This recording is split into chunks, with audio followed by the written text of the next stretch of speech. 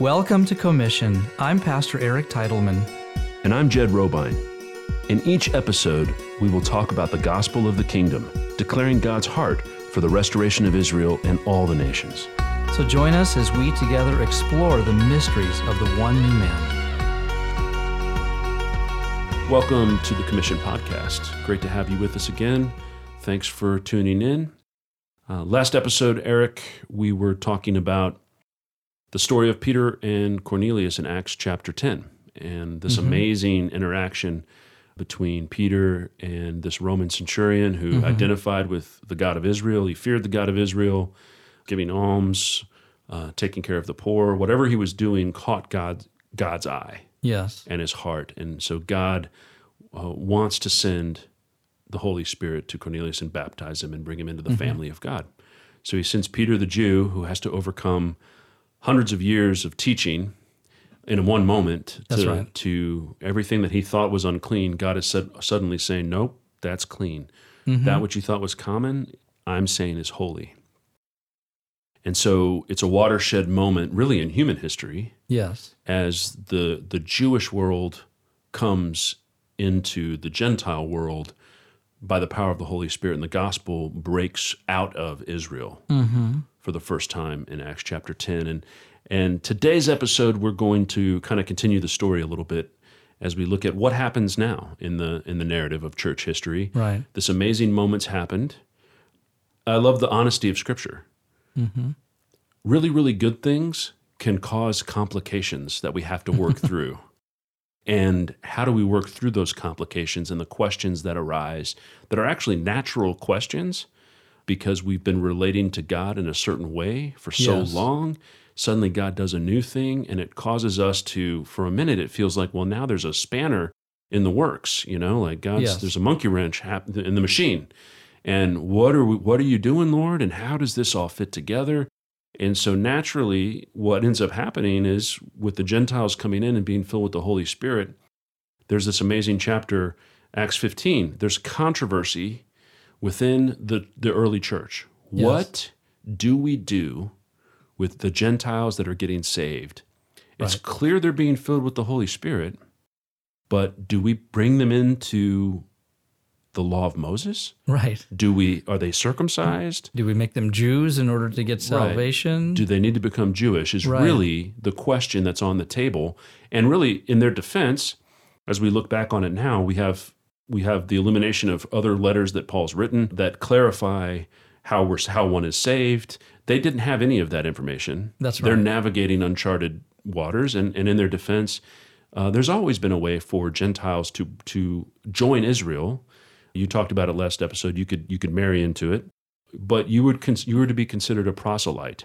That's right. One that converts, and you get circumcised, and you come under the law of Moses, and you become one with the house of Israel. That's right. So they're asking that question: do these guys that are getting saved by the power of the Holy Spirit, are they proselytes? And as we kind of look at this controversy here in Acts 15, it's an amazing moment in church history of the beauty of God, how he works through human beings that are imperfect, that have questions, and how he brings about an amazing consensus.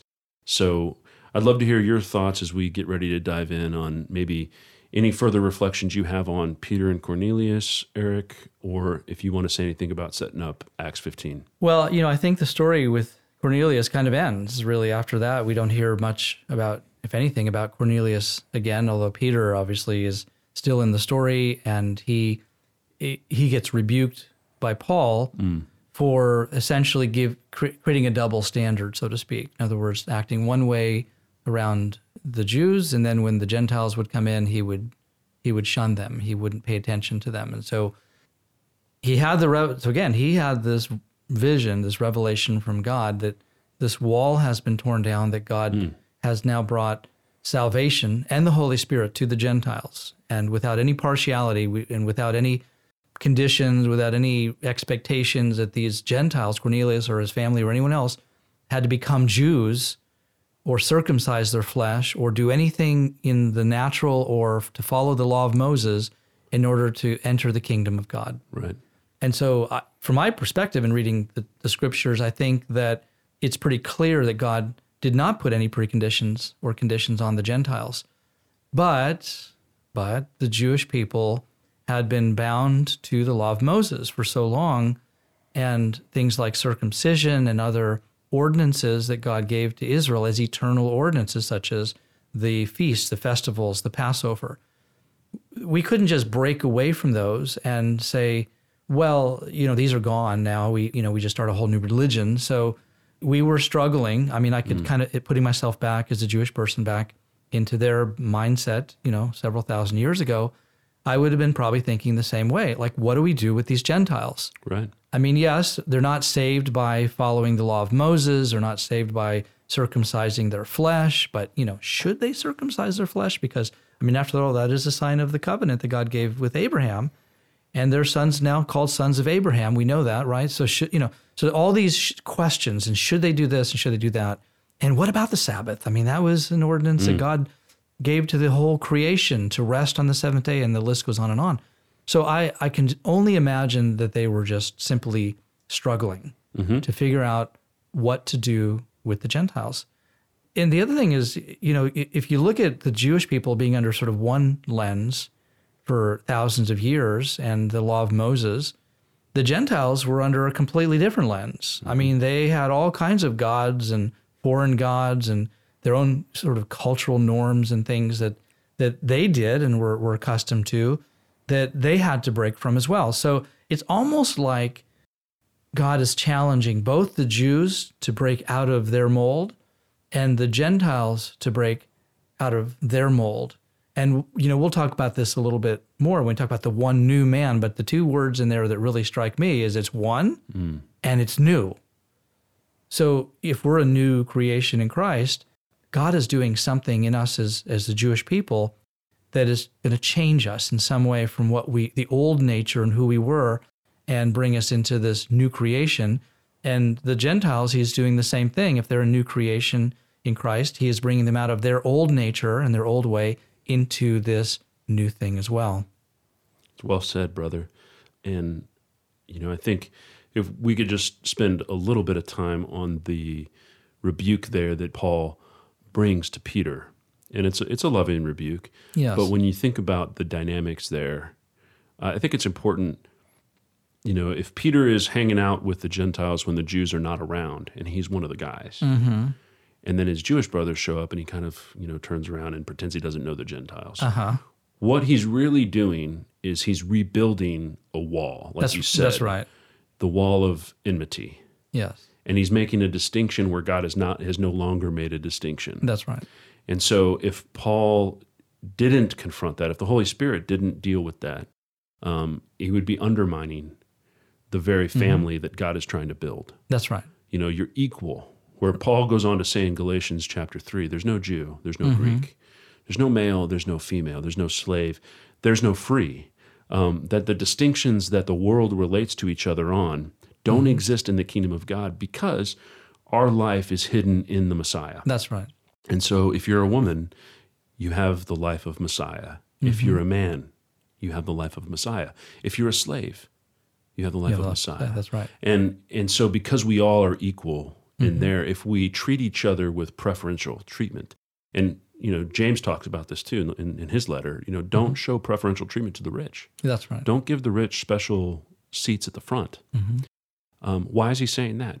Because it's adding a division into the family of God that actually hinders and harms those that God loves dearly. That's right. As his sons and daughters. And so it's really, I think, important for us to underline that here, because I think it's very easy. Our human nature wants to rebuild the wall of division. We want to divide over any number of beliefs or practices. We would rather separate and be with people that are just like us than we would want to fight to relate to people that are different than us. And we look for absolutes. The Jewish people, when they came before the Lord on Mount Sinai, they said to Moses, they said, all the Lord tells us to do, we will do it. In other words, they were saying, give us the checklist, give us the 10 things that you want us to do to make you happy and to appease you. And so there's a natural sense. I love structure. We sort of gravitate towards things that are orderly and organized. And so if you have a list of things that, a compliance list, and that's essentially what God gave to the Jewish people. I mean, he gave them the law so that there were a lot of reasons why he gave them the law, to instruct them, to teach them. But I think probably one of the most important reasons that he gave them the law was to show just how short they were of fulfilling the law. Because if the Jews tried to fulfill the law perfectly, they would have been impossible. I mean, they would have failed and repeatedly failed over and over again, and come in this endless cycle of bringing animal sacrifices to atone for their sins. It was just this never-ending cycle of imperfection. You never achieve that level of perfection that you would hope to achieve. You can never achieve God's standard of perfection. You can never do enough. So that's I can understand where coming again from as a Jewish mind, living in Israel under the law, living in an Orthodox home and attending an Orthodox yeshiva community. For a while there, it was very comforting to just follow these laws and to do exactly what you're prescribed to do. And this sense of being, this sense of belonging that comes from being part of a community where you're connected to a set of rituals and customs. But the problem is that very same law is exactly what caused the separation between Israel and her surrounding Gentile nations. And the only way they could reconcile that difference was either to make the Gentiles become exactly like the Jews in every way, circumcision all the way to fulfilling every single jot and tittle of their ordinances and laws and statutes, or they had to kind of let them go. And I think that what happened is that the Gentiles kind of went off and started forming a religion that was now kind of separate from its own Jewish foundation. Yes, that is part of some unfortunate things that happen in church history. But as we kind of camp out at Acts 15 for a second, it says there's vigorous debate. Yes. Which I love. In a Jewish circle, that would be a lot of debating. And I love that. I think there has to be room. I would love to see more of it in the ecclesia today, where we're family. Yes. We don't see things all the time the same way. That's true. And it's okay to have vigorous debate. Vigorous debate doesn't mean there isn't love. That's right. And we, in a certain way, we're missing just some respect for one another's perspectives and listening, seeking to understand rather than be understood, seeking to listen before we speak.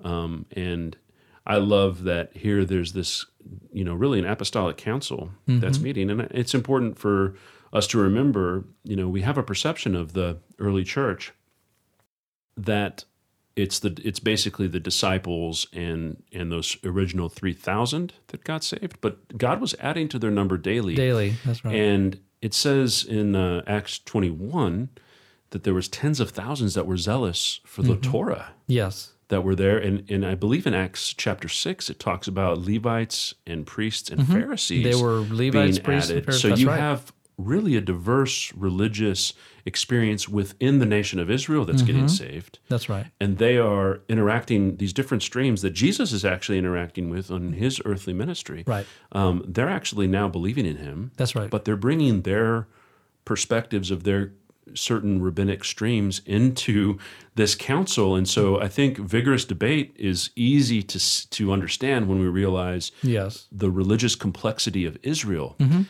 the diversity that existed in that religion. And there was also you also had proselytes, like you mentioned earlier. So these were Gentiles that had essentially converted to Judaism and took on all of the Jewish laws and customs and requirements. And so it was a combination of Jews that had been following the law of Moses for thousands of years and proselytes that had been brought in as well. So very, very complex religious and political spectrum that was going on at that time. So they have this debate, and Paul and Barnabas are essentially arguing with what are called Judaizers in Scripture. These were men that wanted the Gentiles to essentially begin following all of the laws of Moses, including circumcision, and that was a big point of contention. And they're debating and arguing against it, which is why some people say that Paul was against circumcision. But he really wasn't. He was just simply saying that circumcision was not something that God had placed on the Gentiles as a requirement or a sign of their covenant with him or any burden, that those things were not part of God's plan for the Gentiles. And so they go up to Jerusalem, and James is essentially the leader of the church, and they have this, like I said, vigorous debate, and they make a decision. It's a very clear decision, and they leave with this message. They write a letter, and they give the Gentiles 4 very basic rules, not means of salvation rules, but just 4 basic rules to live by. And they say your life will go well if you follow these things. Stay away from fornication, don't eat anything sacrificed to idols or strangled or anything with blood in it. And they say, just go with that. And what I think they were trying to do was not put a heavy burden of any part of the law on the Gentiles.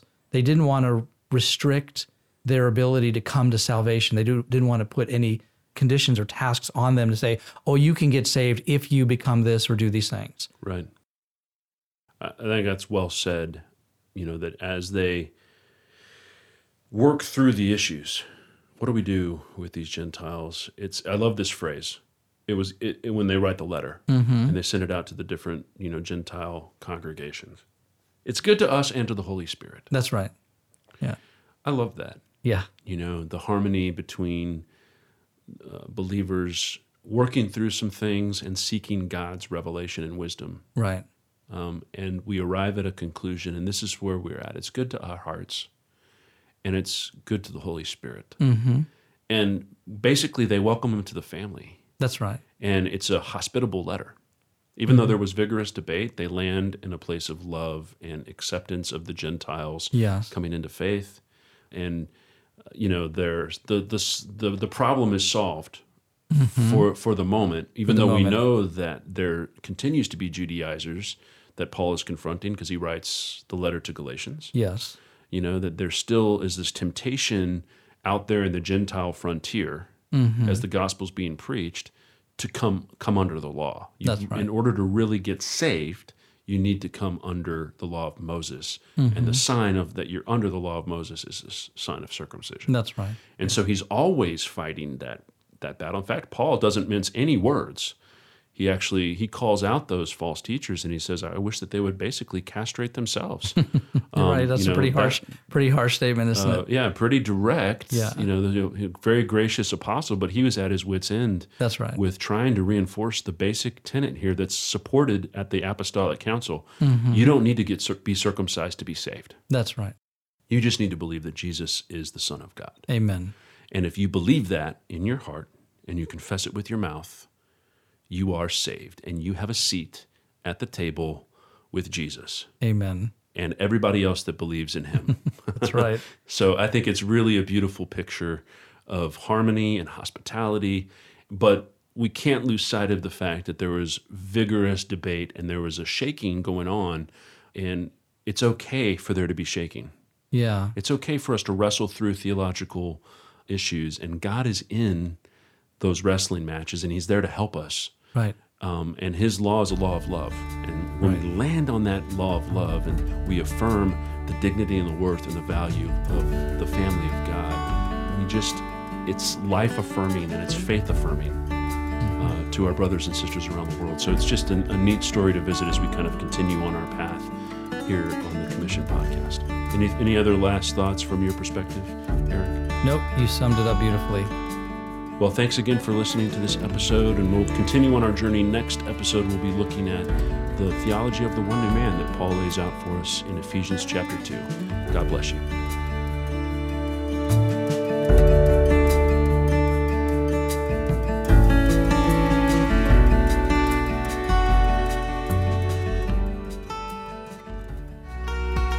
If you have enjoyed this podcast from Commission, make sure you subscribe to our channel and don't forget to visit our ministry websites. We pray the Lord richly blesses you, and we look forward to having you join us again for our next episode.